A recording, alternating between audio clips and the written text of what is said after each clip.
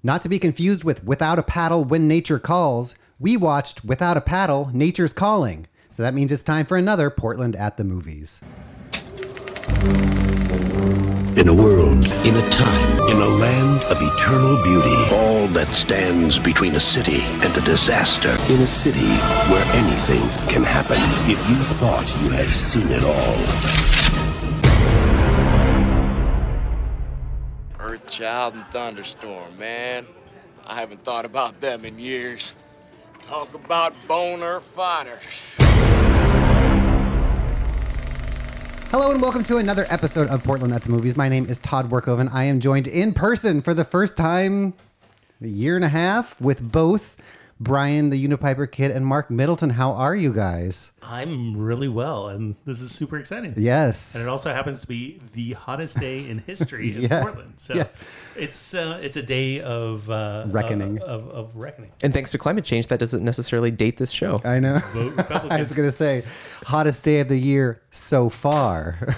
I did see yesterday. Literally until tomorrow. We were, Portland, Oregon was hotter than 98.5 places on the face of the earth. Yes. Like it was the Mojave Desert, like Sahara. the Sahara Desert, and California Death Valley, I think. yeah, so that's pretty crazy.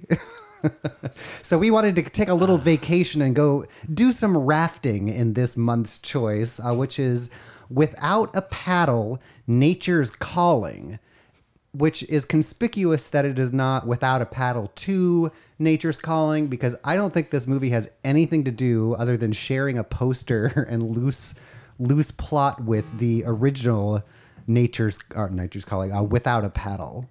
Well, in the credits, it said based on, so I was like, is it a remake? I noticed that too. That was the weird, based on the movie Without a Paddle. But wait a minute. Okay, so it's based on a movie called Without. Has anyone seen that movie? Yes. So I got excited when you first said, "Oh, let's do Without a Paddle, Nature's Calling," and I was like, "Oh, I remember having seen that movie and enjoyed it in kind of the road trip or Euro trip kind of, post American Pie silly comedy," and so I was shocked to find out that was not what this movie was. It is.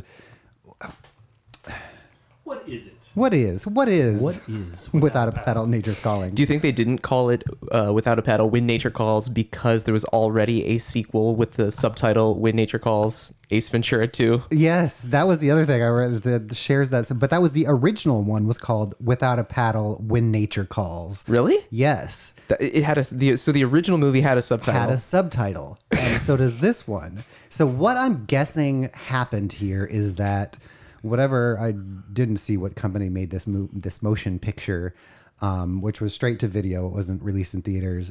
I imagine they found this script in a drawer somewhere, and only because it was so similar to the idea of three people go rafting to do something or other, they maybe had to credit the story source because of similarities, because there are no returning plot lines. There are no return. And I watched Without a Paddle, When Nature Calls, the original one, which came out in 2004. I watched it again after I watched this one. It does not hold up quite as well as I thought. But that one had Matthew Lillard and Seth Green and, I forget the third. Some other guy. And Guy, the movie wasn't good, but their performances were redeeming enough to elevate the material a little bit, which I can't say for its follow-up. So I guess this movie wasn't actually called Without a Paddle 2. It's just literally Without a Paddle, Nature's Calling. Right. So every time I was doing a Google search, I was getting confused because I couldn't find anything with a 2 behind it. So there's got to be some SAG-AFTRA, insider business credit thing where maybe this was fan fiction. I feel like we're Cabin Fever all over again. Yeah, exactly. But that one at least followed the story. So the storyline of the first one is that there's Matthew Lillard, Seth Green, and other guy who, I forget the reason. It's the same thing. Like, we're workaholics and we're in our 20s, so let's go take a rafting trip. They accidentally burn down the marijuana field of two hill people. Then the hill people are chasing them, and that's kind of the whole story. And at the end, but then the sheriff's in on it and that kind of a story. So as far as the storylines go, the only thing that is similar is that they are rafting down a river and people are following them. But then this one gets out of the river, whereas the other one. So and the first one was very full of like the early 2000s gay panic. Like, it's cold outside, we're all gonna have to snuggle together. Like, oh, like that. There was thing. a moment. There was one moment. There was some of that in here too, but yeah, not nearly. It was funny to see in that original one. I wrote in my notes, this was back when not gay equals funny. Right. Totally. Both these movies had a case of the not gays. This also had a case of every single late 90s music needle drop. Which is funny because only like the first 7 minutes takes place in the 90s. Well, and that's, I guess, why my list stopped, because I was like, yeah, in that first 9 minutes, there's the Spin Doctors, there's that song Follow You Down, there's the Roll to Me Gin song, Blossoms. Gin Blossoms. So, and then it just ends. Yeah, like you said, it doesn't take place in the 90s anymore, but I thought that would be maybe more of it. Well, that's obviously where all their money went, was in licensing those songs. Yeah, So the poster for this movie says wilder, hotter, nuttier. And so, Todd, I think you're in the unique position to let us know if that is actually the case. Is this movie wilder, hotter, and nuttier, I guess, than the first one? I don't know. Squirrelier, maybe. There we go. It is squirrelier. There were no sentient squirrel mobsters wielding knives in the first one, from what I remember.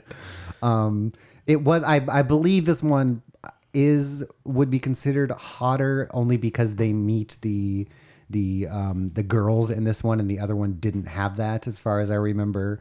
So this one, I guess they win. You win, poster. It was hotter and nuttier than the first one. And then on the poster, there's also a squirrel holding 2 giant acorns at its crotch. So I was wondering, who was this movie for? It is rated PG-13, I believe. I think this movie is for 12-year-olds. For the discount bin at Walmart. That they need product to fill that shelf. It was straight to video. So yeah, and I think, Mark, you're right.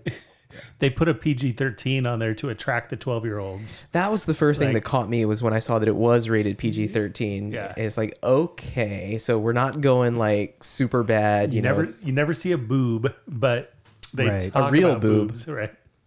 Right. We'll get to that. Don't spoil the one thing I loved in this movie. But yeah, what I noticed too is that many of the main leads, the 2 guys and then the girls, were like the one male lead, not the hippie guy, but the banker guy or whatever he did. He was like in She's All That and some of the Amanda Bynes movies from that age. So he was kind of, I figured this was like graduating from the Disney Channel to real movies. It felt like this was trying to be that little in-between step. Right. At that time. A poor man, Zac Efron. Totally. Well, he looked like if Slater from Saved by the Bell like never was into weightlifting. He was just like a regular guy. Like Deflated Slater was our main. We've lost Mark. Sorry. Just dreaming. Mark looks down. Deflated Slater. Deflated Slater. That was my nickname in the Navy. Not gay. So we did the one. This is not a very good movie, clearly. And I spoiler alert. It's on Amazon Prime, so anyone can watch it. And I watched it, and Brian, you had asked, "Is this worth an episode or whatever?" And Todd's like our guinea pig. You always seem to. As soon as I even suggest a movie, you're halfway through it. As you're finishing the sentence, I watched it, and I think it's a nice palate cleanser, because we've been kind of mired in 80s TV movies, and like even the resolution on it, like it was just nice to look at something that looked like a real movie that I didn't have to engage too much with. That being said, I don't know that Oregon has looked better on film. The parts like the rafting stuff that they did in this movie. Yeah. Like for a straight to video movie, that rafting stuff was really cool. They were like in the boats with the actors on the rapids. And so there was one thing I thought that was interesting in those types of scenes. They chose to film, or like maybe they put zero thought into it and it just how it ended up. But they chose to film when it was like cloudy and it was not like bright and sunny. Yeah. Maybe it was the off season, and so they were able to get better deals on the guides and the equipment. Well, and part of that, I mean, if one of the problems of filming in the Portland area is that it's always cloudy and inconsistent. Like you can't, in California, it's like, oh, will it be sunny that day? Well, of course it will be. But for a movie like this, you would think that they would just like play it up to where it's... I imagine it was like, we have 3 days to do this. And that's kind of what I was thinking. Type of thing. But I mean, what they did in that 3 days I was really impressed with and just to think of like, I mean, making a movie is a pain in the butt anyway. Like even a scene at a restaurant takes all day, and doing anything outside like that is a pain. But having to do that in a raft where you have to get your actors back out and up the river and then dropped off. I mean, what a pain in the butt. So it was neat to see that they at least put really effort into that part. So I thought Oregon, and it looked like in the credits, there was some of that rafting stuff was filmed in New Zealand, and you can, if you're totally, was it? If you're paying attention to the background, you can lots of the stuff that was in like the wider shots was in Oregon, because you can tell in the background. In the New Zealand stuff, there's a lot more like fern and palm type, like lush undergrowth that we don't really have here. Interesting. And so I think maybe there was maybe a specific couple waterfalls that were in New Zealand that were better, but I don't know where they went rafting, but it really made me want to go rafting again, because boy, I miss going out on those rivers. But it was out towards Estacada. Oh, that's right. Because there was, let's talk a little bit more about some locations. Well, the first location that I noticed, I noticed that I could not identify, and I was like, this is right up Todd's wheelhouse. I bet Todd knows what high school that was. I think that high school was in Southern California. It was called Palm Ridge, I think. Was it? And then I looked at the license plates of the cars, and those were all California too, because the story starts in California and they travel to Oregon, even though his office is in Big Pink, which I thought was funny. Well, it wasn't Big Pink, because you can see Big Pink out his window. No, it's the 2002 or 2002 3rd Street. It's right across. It's that silver building right across from. I thought I was seeing the Wells Fargo Tower in the background, but I guess not. No, it was I love that view though. Yeah, I sent you a couple photos. And it was so funny because the scene when lawyer guy is in his office talking to his hippie friend, it is almost. It looks exactly like the Brendan Fraser scene from Extraordinary Measures when he's. So yeah, there's a picture of there's Brendan Fraser from Extraordinary Measures. And there he is, not Slater on the phone. I had a question. It has been a long time since I've worked in an office. I've been a freelancer for like 18 years now. Are there still people that rush in and put giant stacks of files and papers like in your inbox? Because that's like what this guy, it's always shorthand in movies to like, you're going to have to stay the weekend or whatever. Here's the big bundle of papers. I'm not a lawyer, so I can't answer that. Okay, yeah. I wondered if the lawyers still worked on paper basis, or if they're just like, you have to translate through that reading an email now to do that. Okay, so we had a high school that was probably in California. Yeah. Then we had the office in Portland. Then I think the next scene of any recognizable features was probably driving through town, which was Sandy. Estacada. I think I've got a screenshot. Okay. Oh, nice. Yeah, I did see Estacada was thanked in the.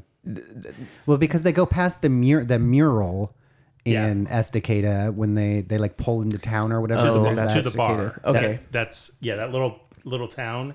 Now, if you look up Mad Dog's Hobbies, that's what I did. That's in Estacada. Or in Sandy. Yeah. But if you look at the screenshot in the maps, it's in downtown Estacada. Maybe it moved. Or they have two locations. Oh, maybe. They have two Yeah. Oh, funny. In today's world. Screenshot, Mad Dog's Hobbies is still there. Huh. Oh, funny. Yeah. Okay, that's why I said... used the same clue. Knew exactly what you went to. Well, I noticed the mural because it was made famous in Harvest of Fear. So that's how I knew it from. Look at you. Oh, man. Speaking of Harvest of Fear, one of the actors, one of the two Home Alone bad guy characters in this movie, it says that in his IMDb, he is currently filming Devil's Lake. Which one? Yeah, look at that, because there's a treasure trove of Portland movies in the credits here of a lot of these people. And speaking of, before we get too far out of this, so this movie begins in the 90s and it shows these two kids get into high school who grow up eventually to become our main characters, and the two kid actors playing the freshman in high school were like really good, and this is their only movie credit. I noticed that they were not bad. Because I was like, oh, he's like, it wasn't like, oh, that must be the producer's son or whatever. I was like, those are two competent like 13-year-old actors that were really good. So yeah, it's the two freshmen. They grow up. The one not Deflated Slater is like an accountant or a lawyer or something. The other guy, what's the other guy's name? The one who clearly is supposed to be Matthew Lillard type. His character's name? Yeah. Zach. Okay. So actor Todd A. Robinson says currently filming Devil's Lake. Wow. Was he in Harvest of Fear? And he wasn't.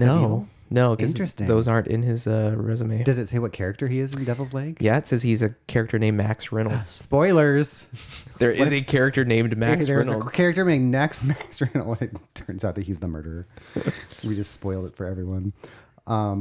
So they agree to go on a trip out into the Oregon woods to find this girl that Deflated Slater had a crush on in his freshman year. The girl, she was shown in high school at getting people to sign a petition to stop school dissections, which apparently is such an affront to the school system that she is shown being dragged from the building with one of the superintendent saying like, "You're done at this school."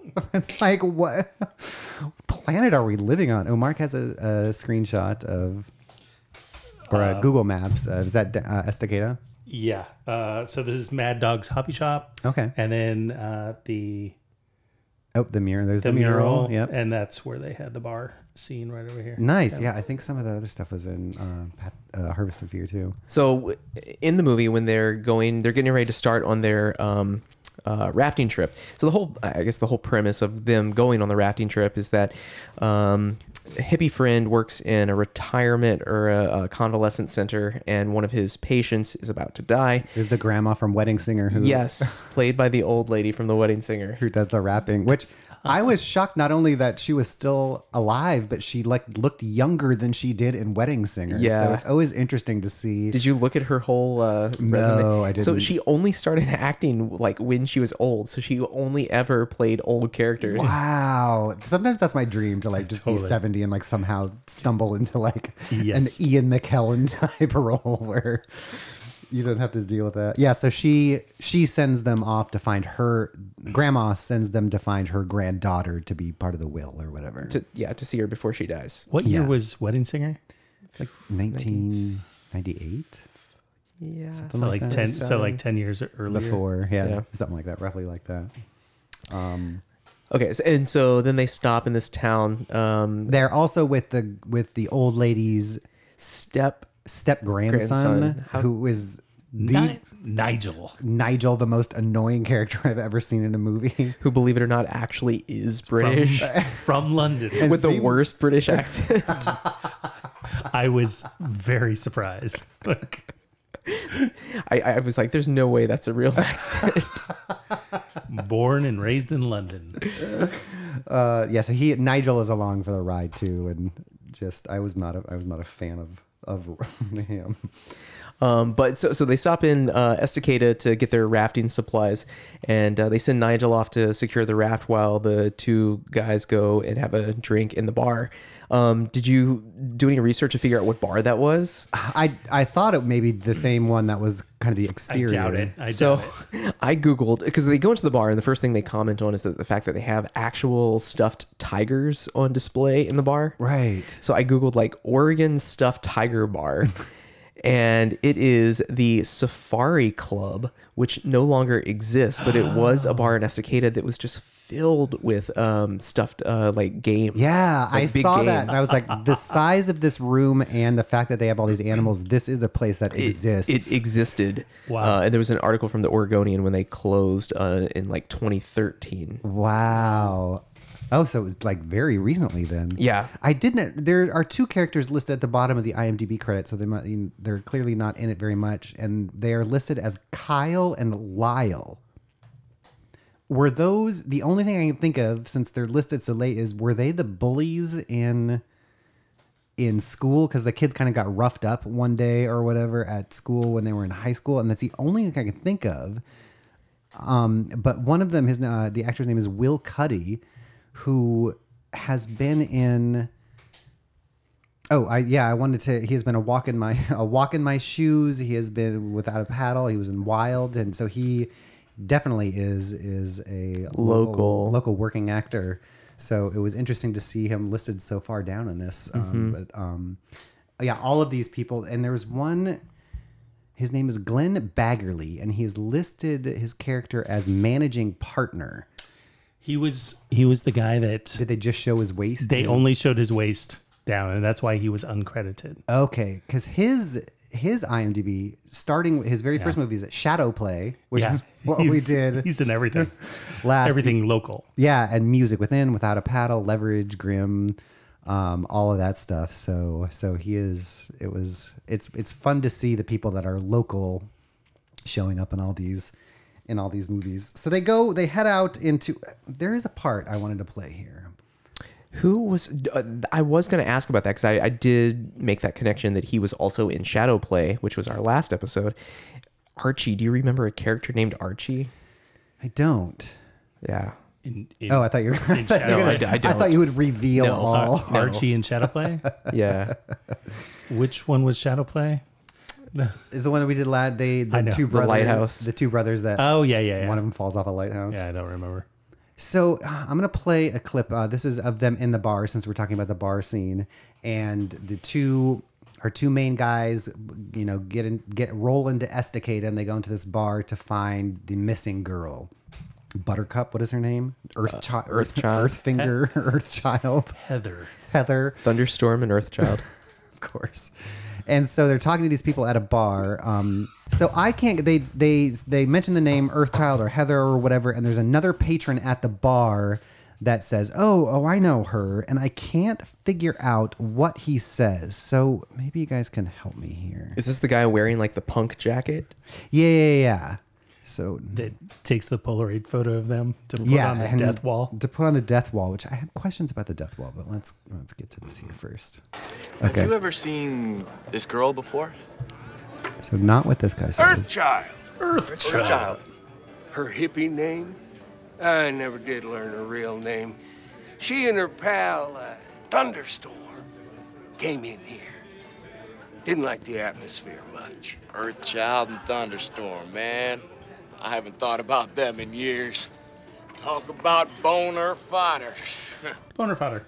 Does he say boner fodder? Yes, he does. Yeah. Because I wrote down, did he just say boner fodder? So I watched, which is somehow like... I watched this with subtitles and it 100% unequivocally which I boner somehow thought was almost too clever somehow for this character to say boner fodder. Todd's gonna add that one to his vocabulary. No, I'm like, that's legitimately great. There's also a little town called Shady Mills or Shady. It doesn't exist. It doesn't exist. But it does. It's not called Shady Mills now. It's called something else. Because I think that bridge still exists. Because I'll have to find it again, but it's like now called Shady Crest or something like that. But I feel like I found that bridge, which they initially cross, and then you also see in the background quite a bit when they're on the river. So they must have filmed around that bridge, because every once in a while you still see it in the background as they're rafting down. But I felt like I found that place, and maybe it was because there was a credit for it or something like that. Weird. So in this bar, they ask about the missing girl, Earth Feather, and Thunderclaps. Yep, that's their name. And they're like, oh, they live out in the forest, but don't go out there because something's scary and something's killing everyone. And they have a wall of death. Is that what they called it? Yeah, the Wall of Death. The Wall of Death with all of these pictures on it. Now, this, speaking of Harvest of Fear, is another situation where a small town has 100 missing people. Has like lost 75% of their population to the woods. These movies are in the same cinematic universe. Yes. Maybe it's the harvest killer that is killing the people. Devil's Lake. So yeah, that was baffling to me. So they take the pictures of the kids before they head out to add to the wall of the dead, which they are not very concerned about, I guess, since it's more of a silly thing in the bar as opposed to. Well, you can imagine that they put the picture of those two guys up on the wall. Clearly, at the end of the movie, they don't go back to that bar to let them know that they're not dead. I guess nobody. They become dead. So pretty much any non-regular customer is on their death wall. Like anyone they who just assume that they've gone on that to be idea, dead. and I love thinking that there is some bar out there somewhere that takes a picture of every person who's not a regular and just puts them on the wall that people will never see again. Someone that just didn't like the service and didn't come back is now added to the wall of the dead. I love that. Yeah, so I had another note about how great the rafting was. There was a lot of reliance on the Motorola Q phone. BlackBerry phone in this one because this is in 2009, right before kind of the smartphone revolution took over in movies. So they have an amazing cell service because the lawyer's like on his phone the whole trip in the middle of the woods. Like in the middle of the river and in the middle of the woods and all in 2009. He had Verizon. And then I just wrote down, so the Motorola camping and then squirrel fight. So who wants to, Mark, why don't you transition That's all Mark. Into squirrel fight? How does this movie bridge to Pete's Dragon? This is the moment that it bridges to the original 1977 Pete's Dragon, where CGI, apparently even 18 years after Jurassic Park, regressed so bad that it was basically cartoon characters that they were fighting with. And so the more swarthy one woke up to see the squirrels, one in his bag and one drinking from the keg, and shoos them away, but they get pissed, and then they summon the rest of the squirrels, and they start this squirrel gang fight against them. And so they these guys abandon their campsite and all of their possessions and jump into the raft and leave because based on being chased by squirrels. Turns out that the squirrels also took a knife and slit the bottom of their raft. Two knives. Both of those squirrels held up knives. And didn't just like run with them in their teeth and they were like up on their back legs, holding them in their little opposable thumbs and looking at each other and giggling that they were able to. And then they like high-fived, did a little handshake and everything. So it was corny, like Pete's Dragon corny. And up until that moment, there hadn't been anything in the movie that, really smashed the reality. Right. It was fairly well grounded up until this point. And it wasn't just that it's like realistic looking squirrels, doing like they're putting up their dukes and they're handling thing and like it was like the boss baby of ludicrousness. And then on the same 10 minutes later in the movie, there's a fight between the same guy and a hummingbird. Yeah. And so the hummingbird is blocking the view of the girl that he's got a crush on. He tries to shoo him away, and so there's this like 5-minute scene with him trying to shoo away this hummingbird. and what did that even do? Like in the scene, he was trying to talk to the girl, and you assume he's trying to tell her that he loves her, but the hummingbird just keeps getting in his way, and it just felt like they had a contract with a CGI company named Cyber Ninjas, they're like, we need CGI in this to fulfill our quota. And so we have $12 left. So So why don't we do a hummingbird that flies around and looks like garbage? Yeah, so they abandon everything that they have because of those squirrels, and then what I thought was the neatest shot in the movie, where they go over Silver Falls. they did go over Silver Falls. And at first I thought maybe there was people on that boat, but I think they were probably just dummies. Dummies, They I were don't think you 100% can really dummies. do There was that. no real humans. It was on it was like Indiana Jones and the Temple of Doom levels of like falling out of the sky with a raft. But yeah, Silver Falls looked really, really cool in that. And it was shocking to suddenly see, because in my head I was orientated, out past Sandy and like on those rivers, and to show up at Silver Falls was quite fun. I just randomly looked at this. The director was born in New Zealand. Oh, that makes sense that they would be there. I did look him up. Yeah, that makes sense that they would film some of it there then. Maybe he had some B-roll already that he It was his short film that the longer version was based on. Did you see what else he directed? No. Oh, I did. Yeah. Just a bunch of crap, or not even a bunch. He's only directed 6 things, but one of them is actually like one of my favorite movies that no one's ever really remembers. Do you remember the movie 8-Legged Freaks? Yes. Oh, I did write that down. 8-Legged Freaks. He did 2 Return of the Living Deads, right? And then Without a Pattern. I never did see 8-Legged Freaks. It's kind of fun. It's exactly what you would think. The David Arquette vehicle. Did you see Slither? Yeah, was that the Slugs? James Gunn. Yeah, that was kind really of good. Very in that vein. Oh, okay. I thought it was maybe a little more cartoony than that. A little bit more cartoon, but it's really fun. Okay, I should see that. It's cool. Yeah, he does have an interesting. And I thought, well, maybe he's dead and not working anymore, but he's not. He stopped not making movies.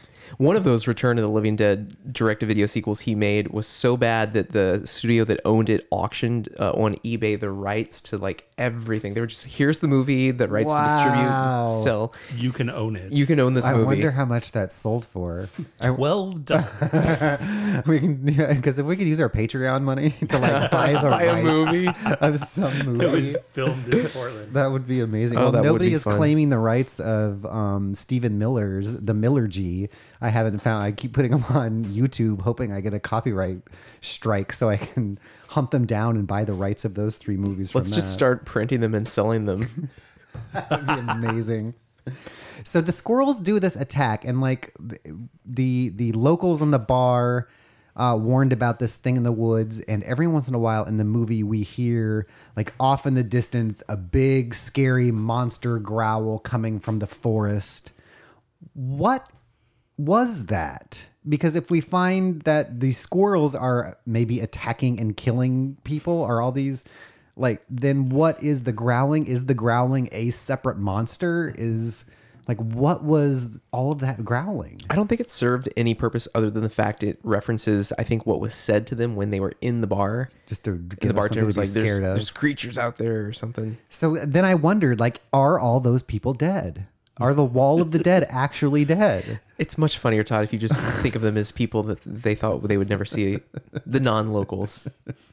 So they go off the Silver Falls, and then they end up finding. Well, you're skipping over am the adventure, the Goonies part of the movie. Oh, what am I forgetting? Where they're following the map that the bartender had drawn for them. Right. I'm sorry. The one part that legitimately made me laugh out loud in this movie, they go over Silver Falls and they're crawling out of the river, and they keep referencing this map on their journey because the bartender just had. No, he drew it for them. Oh, I didn't see him draw it. It's like as if it's just it took 3 seconds. It's this very crude, like back of a napkin map, and he's like, "Here's where the last known location of Thunderchild."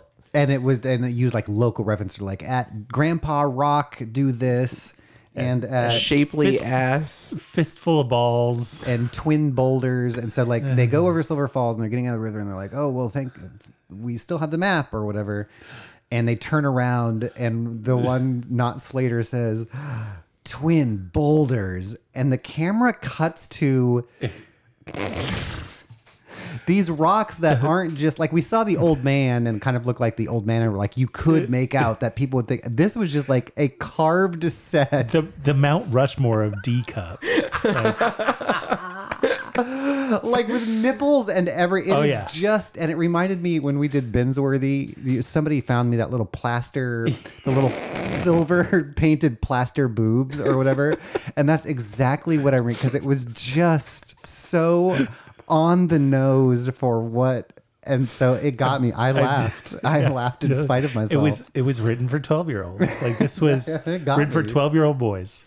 It's just that they looked so much like boobs. Like it wasn't like it wasn't one of those like in Naked Gun where it's like everything I see reminds me of her. And it's like those two dome buildings. Well, then they followed it up with shapely ass. And see, but that one looked like more crack. That looked more natural to me. Like that could have been there is no way that twin boulders were a natural formation. So yes, that got me to laugh. They had a little tattoo at the top. Tramp stamp growing in trees over. So then they follow the map to the girls. Is that where they are at that point? I think so. After twin boulders, they live, which was a really cool set. I was gonna say, and I think it was a real place in the woods because there are some shots where you see the river in the background. It looks real, and it is just like this amazing elevated. Not even to say a tree house is an insult to the like a tree set designers of this movie. It's like a house like in the a 2,000 square foot house. Beautiful bungalow, 2 bedrooms. It had a beautiful oak rain barrel up top, so that was really really neat because they really built that thing in the forest, which I thought again and the effort it must have taken to do that in this movie, which I did think. I was surprised when I looked up the cinematographer of this movie because I was like, this movie looks really great for what it is. Like, there's nothing special about the story or the acting, but like a lot of this stuff looks really good. And the cinematographer puts out 5 to 6 movies a year that he works on. And they're always like Deep Blue Sea 2, Tales from the Hood 3, You Can't Fight Christmas, Trafficked, A Husband for Christmas, like all of the tons of TV and weird sequels. His first movies were, I believe, the Critters 2 and 3, and he is just a workhorse. And yeah, just right after Dangerous Worry Dolls, Without a Paddle, Nature's Calling, and then The Devil's Tomb. So he's just all over the board, but just has been working forever, which I thought was pretty interesting. That's neat. So they find Earthfinger and Thunderpants in their treehouse. That's their names. Who are 2 of the prettiest. They're 20, I guess, in this story because it's after high school or whatever. Just 2 of the model prettiest girls you've ever seen that apparently have been living in the forest for years. And their hair is conditioned and curled and their makeup is perfect and their clothes are perfect. They're not your typical Oregon living in a treehouse hippies. No, they were not like the Naked and Afraid type survivalists. These were the influencer Oregonians. I mean, they have throw pillows. There's electricity in their cabin because there's lamps and so they are just doing great out there, whatever they're doing. So they're trying to stop loggers, I guess. The hot tub. They have a hot tub. And that was what was so that they bathe each other in. It's kind of like a Castle Anthrax in Monty Python and the Holy Grail. Totally. So there a lot of the last little act of this movie after they find these girls, the tone again gets very strange because the 2 boys, of course, are over the moon that they found the beautiful girls and are kind of oogling them as they're in the hot tub. And when the girls are in the hot tub, they're doing that thing that I guess 12-year-old boys thinks girls act, where they're whoa, and gently washing each other and just the giggly and just moronic. And I thought there would be maybe a twist on that, like they were just, but that was their whole character in this movie was just that, very low grade lesbian beauty, lipstick lesbian type, hinting at, and then they want to sleep with the two boys and like all of that You want to stuff. spend the night, won't you? Yeah, and that's why I thought it was going to set up to like, oh, there was a misunderstanding, and like it would explain that. But no, they were just. I mean, I guess they've lived in the forest for a couple of years now, so maybe they're just ready for that deed, no matter who it is. But I found that to be very distracting because I thought there at least in 2009 be a little bit of a twist to that. So that's funny. I just checked the blonde girl, the two guys, they're the actors. They were both born in 1980. The brunette does not list her date of birth, but the blonde was born in 1990. So she would have been literally maybe just graduated high school when this was filmed. Wow. But I mean, to be fair, I thought both of the actresses did a good job with their part because there are a couple other parts, and I thought they were really good. Like, they weren't bad actresses, but I just felt bad the movie was making them do that, I guess is my point. So it turns out that Earthfinger, who is the one that Not Slater had a crush on, and like she's the granddaughter of the wedding singer grandma. It turns out that she has always had a crush on Zach, the other one. And so that for 10 minutes kind of causes confusion, but then like works itself out, but not before Deflated Slater wanders into the forest and is captured by Hal Gore. Hal Gore. Now, Yeah. do you guys know who played Hal Gore? I looked him up. Only because I looked. Yeah, I would not have Because recognized I him. recognized his name and I was like, oh, that's funny. He shares the name with like the greatest wide receiver of all times, San Francisco 49er Jerry Rice, who it turns out is Jerry Rice. In the only movie he doesn't appear as Jerry Rice. So somebody, the writer or somebody in the production, like thought it would be funny.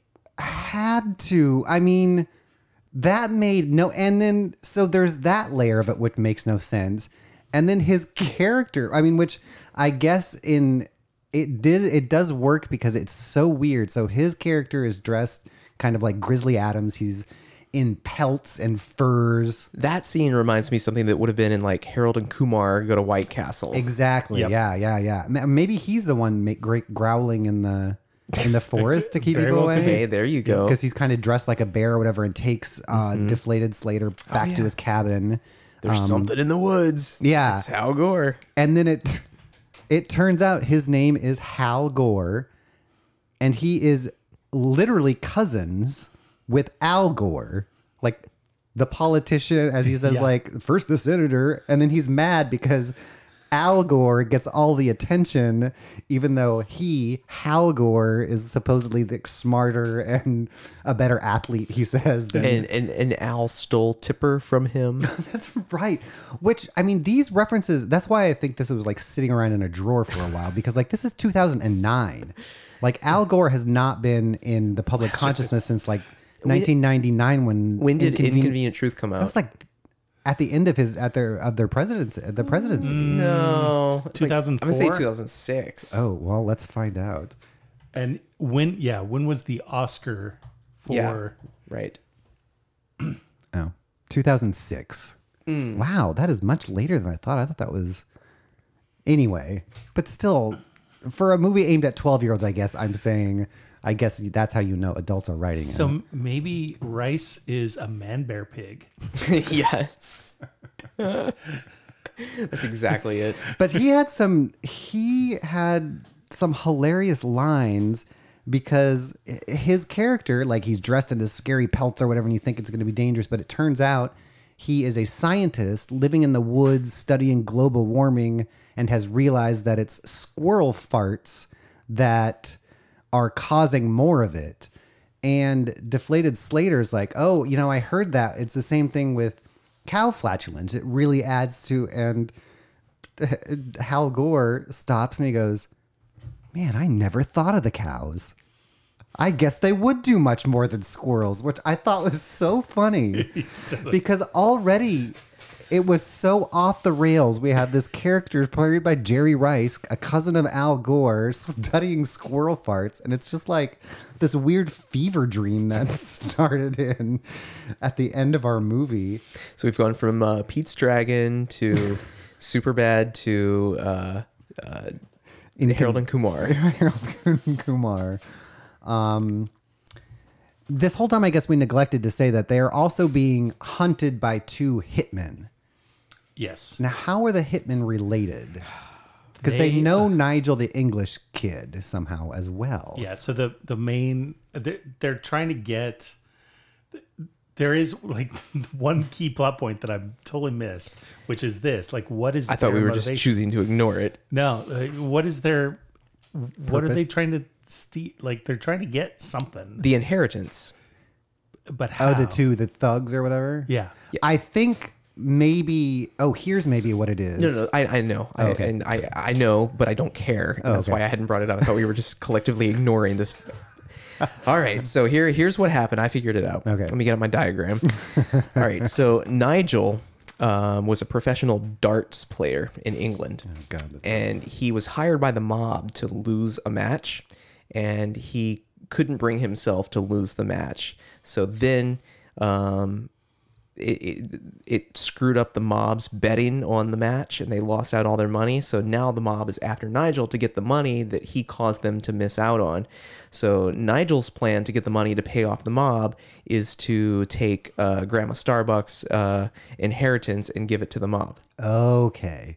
And so was Nigel's plan to kill Earthfinger, the girl? Yes, because she gets the because he's inheritance. only the step grandson. The only thing standing in his way to claiming the inheritance is Earthfinger. Okay. All right. That clears it up, I guess, a little bit. What about her mom? She's not in the picture at all. She drowned. Got stolen by squirrels. That is weird that the mom is not in the picture because she must have been What like... about his mom? Like, That's true. they're too. grandchildren, not. There was a terrible accident, Mark, that was all covered in... Mark, when the movie tells you prequel. something, you just take it at face value. This is not Christopher Nolan here. They did take the time to set some things up. They set up the darts, the whole stupid movie, which Nigel at the end. So the 2 mobsters finally find the treehouse where the 2 girls and the 2 boys are holed up in, and then Nigel helps them fight by throwing some darts, which threw him at the mobster's back. And when the mobster turned around, I'm like, ooh, throw it at his eyeballs because he's like crotch. expert. Yeah, or someone, but he didn't do that. There is a lot of crotch damage, which I did like. They set up the darts and they set up the crotch killing floorboard. The salve. Yeah, the mud pack. That's right. What was the mud pack for, Are Mark? we going to talk about it? That was for his equipment. Isn't that what you called it? I think so. Your equipment got quite a- ravaged or whatever. There's literally the gratuitous obligatory crotch shot where they step on a loose board in the treehouse, and like Zach steps on it and it hits Deflated Slater in the nuts, and then as he's like writhing in pain, he steps on the same board, and the same board goes up on the other end and then hits Zach in the nuts, and so they're both like Which incapacitated on the ground. was the second time I laughed in this movie. It wasn't the first one. It was when the first guy gets hit and then it hits the board again and it hits the other guy. I appreciated that. But and when we say like loose floorboard, we're not talking about like in a clubhouse, treehouse, wide floor. This is like a beautiful laid wood floor like you would see in a house that Tongue is in and this groove. Very treehouse. like artisan, no nails. Connecting to the tile of the sunroom that they built for all of their vegetables. I really wanted to live in that place. the mosaic in the corner. So there's the big fight. The bad guys lose after kind of an extended wacky, throwing of vegetables type fight. It's a gunfight. Oh yeah, then they brought guns and then They throw pottery. yeah. Yep. And then somehow there's a hole in the floor of the treehouse. Something explodes. There's a big explosion. They reload the gun when he runs out of regular bullets, and he right. puts a grenade in there, and launches a missile at him. Okay. And then when they finally get the last little bit, turns out that Nigel woke up and saved them. All right. Good job, Nigel. Good job, Nigel. And Nigel has a turn of heart or whatever, so he's no longer the bad guy. Then He's just annoying. He's just annoying. They walk over that cool bridge, which I don't think I'll ever be able to find, but it's like this neat little... Oh, no, it's... I looked it up. Todd, we should go on a trip and go to Eagle Fern State Park. Yeah, they were mentioned in the credits. Yeah. And All-Star Rafting, which was also mentioned in the credits. I'm sure they did a lot of the wide angle shots of some of the rapids, because there was a lot of stuff that I don't think it was the real actors, although I was trying to... Go ahead. I was going to say that company, All-Star Rafting, is based in Maupin. Okay. Yeah. I think I might have used them before. I feel like I did. So there's one last, at the very end of this movie, I think after Deflated Slater, he doesn't escape from Hal. Hal Gore just lets him escape. And so he's running back, and I think he knocks himself out, and then Zach comes up, and it's one of those things where one of the character, they're talking, and then the other one wants to say, uh-oh, the bad guys are behind you with a gun. But the guy's like doing like a soliloquy of like, and then there's like, oh, but you don't see it. He's like, and what I really learned from the trip, and it's like that. So my promise to you guys is to never do that. Like, if you're trying to tell me something, I'm not going to just keep talking. Right behind you. Look. Don't interrupt me. I'm at a good place right here. This is a good part of the story. That is such a trope that I hate in these movies, to just draw out things like that. Kimberly Howard was also in this. She was also in Extraordinary Measures and in Management, which we haven't covered, but is a Jennifer Aniston movie that filmed here. So there's a lot of people that show up in a lot of different two different people in Extraordinary Measures alone. So it's fun. It's fun to be able to probe into the IMDb credits to find out who's still around and who's been in all this stuff that hopes we never find. Hope we never associate the name Kimberly Howard with Without a Paddle, Nature's Calling, because she's trying to forget it. I did come across a good number of new movies from there are some. Oh, good. I did send you. We should maybe cover this somehow, but on the Dead Portland Memories Facebook page, somebody posted like a 10-minute James Bond kind of parody shot downtown Portland in the 1980s. And Brian looks confused. I put it in our group Facebook chat the other day. Missed that. Yeah. And so it's all like done on Super 8 film downtown, and it's on buses and in different areas of town, which is a really neat thing to see in that Dead Portland Memories group. So I think that's it for Without a Paddle, Nature's Calling. Perfect for your 12-year-old boy. Is it though? Is it? I was bummed. I thought all of the acting except for the two main leads, the two male leads. Wow, that was weird. Main leads. Thank you. I thought they were not good.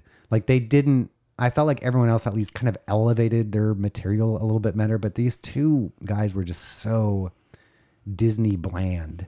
There's like nothing. I still don't know either. I guess Zach, since you told me, I don't know any of the names of those two guys, and they were just not. They did an adequate job, I think, but not. It's not like a Matthew Lillard or a Seth Green where at least they're watchable. So, I mean, the unfortunate thing about this movie is that it unfortunately was exactly what you would expect from a direct video sequel, which is not a real Nature's Paddle. Nature's Paddle. Nature's Paddle. A direct-to-video movie based on the 2004 movie Without a Paddle, When Nature Calls. Yeah. That's exactly what you think. Well, and that's what I guess... You were hoping it was going to be just a dumpster fire. Or that it would be at least silly fun and funny. But why I think it also highlighted how well done some of the things were, like the set of the treehouse and the river stuff, and like how much actual effort seemed to be put into that because it was not put into the script or the story, which I just thought were terrible. I suspect this is going to be one of our most forgettable movies that we ever watch.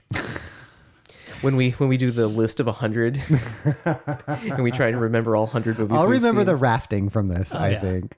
And maybe the Silver Falls. I'll never forget Thunder Pants. And Earthfinger and Thunder Pants. Thunder Eggs. Never forget. So what do we think happened at the end of, I mean, we see them all on the bridge and kissing and stuff like that, and everything was resolved.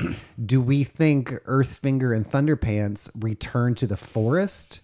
Do they go back to civilization with the boys? No, the two boys went to live with them. Went to live in nature. Yeah. Well, or they get the inheritance. They get the inheritance. There are some. Can we talk about why there is an inheritance? Yeah. Oh, sure. She bought 20,000. The grandma bought 20,000 shares of Starbucks at the inception of Starbucks. Well, if she did that, and with 5 sales stock splits, that means is how they describe that in the movie. Totally. It was just a little bit weird, like having Starbucks be the movies in Oregon. Yeah, it was Starbucks. It was like what? Boyd's. She bought Boyd's coffee because she stock. Should have been Dutch Brothers. And well, she was mentioning, I've got some money in my coffee maker. Right. Points over. The camera literally pans over the coffee maker. Coffee maker. Yeah. Right. There's money in the banana stand. Exactly. And so do they do they just get rich and return to the forest? Do they buy that forest to save that? Because their intentions were right. Thunderstorm said, I'm ready to leave to go be with a lawyer. And so she was indicating she's ready to leave the forest. She's done with that shit. But the character arc for the guys is more like, I hate this job, and because now we're rich. Yeah, because we're gonna. Although that was the typical. Now we're rich. It was the typical like overworked attorney type thing, but his friend worked at the convalescent home and had never complained, but which seemed very rewarding. He seemed to enjoy it. It was more like Zach, who worked at the convalescent home, was upset about the other guy's job. Yeah. The other guy never seemed to complain. He was always busy and he was always talking about that, but he never complained. He wanted to do his type of case. There was the scene when he was having his equipment massaged where he was talking to Thunder Eggs, and she was telling him that she used to be in the banking industry or something, and that it was she did foreclosures, right? Oh, right. Do you have that audio clip I sent you? Oh, I do. Yeah, I forgot. Oh, there's one other, and let me get to your audio clip first, and then I have another audio thing. So this is that scene. Okay. I used to be just like you. Property foreclosures, putting people out of their home for profit. And I passed through Oregon on business. Saw these woods. Haven't looked back since. Wow. So she just Oregon. Into the wild did it and abandoned her van and walked into the woods. It's very much a backstory for a social media influencer. Like it really is. It's not really what happened. It's her story. Right. What? And it's hard to describe, because I know no one's going to watch this movie, how beautifully appointed their treehouse is. Like, it is. I would live there in a heartbeat. It was like the Swiss Family Robertson treehouse. Yeah. So there was, let me see what time code this is. They played this little music cue at the end. Did they end out on another 90s song? I don't think so. They should have. I think they ran out of money. So let's see if they play this music cue here. They needed some Blues Traveler to really round it out.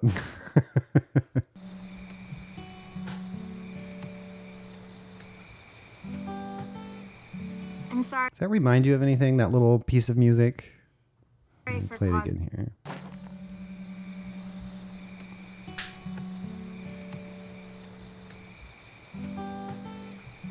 I'm sorry. So I was like, where do I know that from? And then it hit me that it...